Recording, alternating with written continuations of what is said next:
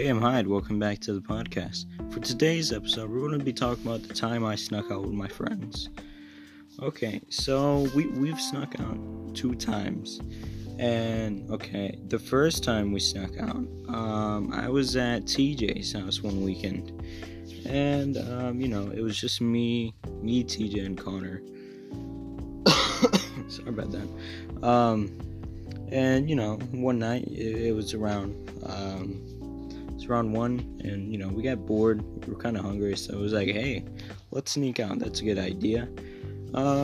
So when we did it, it was very sneaky, shit like that. And then we, successfully made it at the house without waking up anyone or making the dogs bark. And,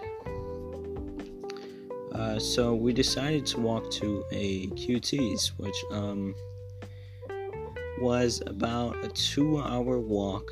Probably about a 2-hour walk from TJ's house. So, it was a long walk, kind of tiring, but we made it. Once we got to the QT's, we just got our stuff that we wanted. I think I got like a energy drink or something, like a Monster, and some chips and something else. I forgot. It was a while ago. But they got their stuff too.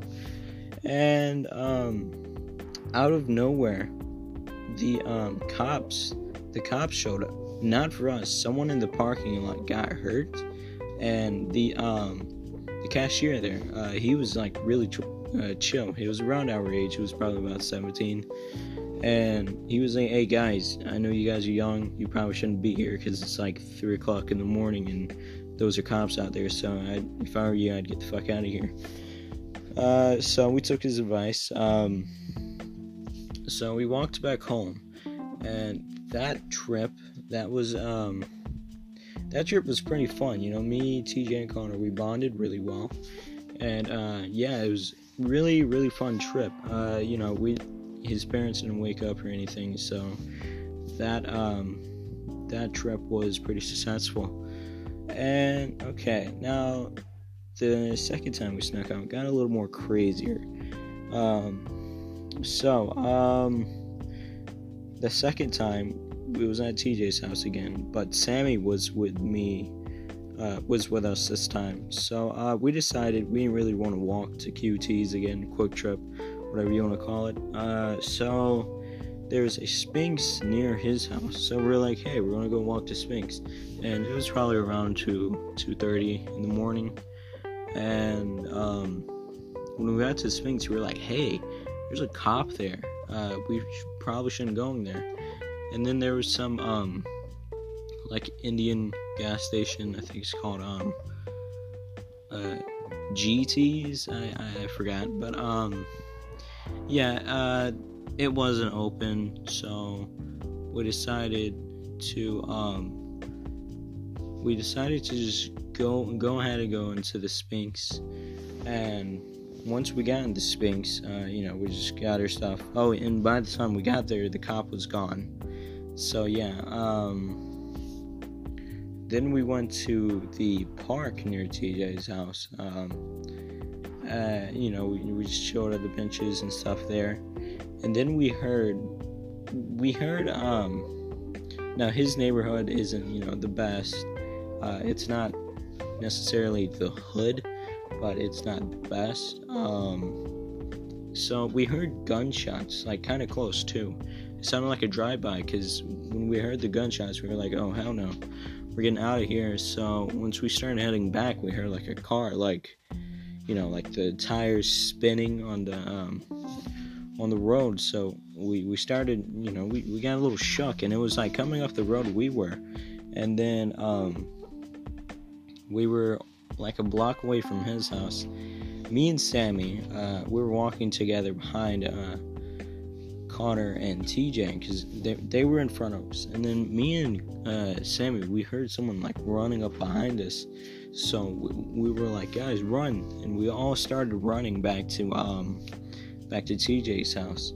And we got there, and we didn't see anyone chasing us. But when we got there, the door was locked. we left the door unlocked so that we could get back in. So his mom must have woke up. So he had his brother's car in the front yard.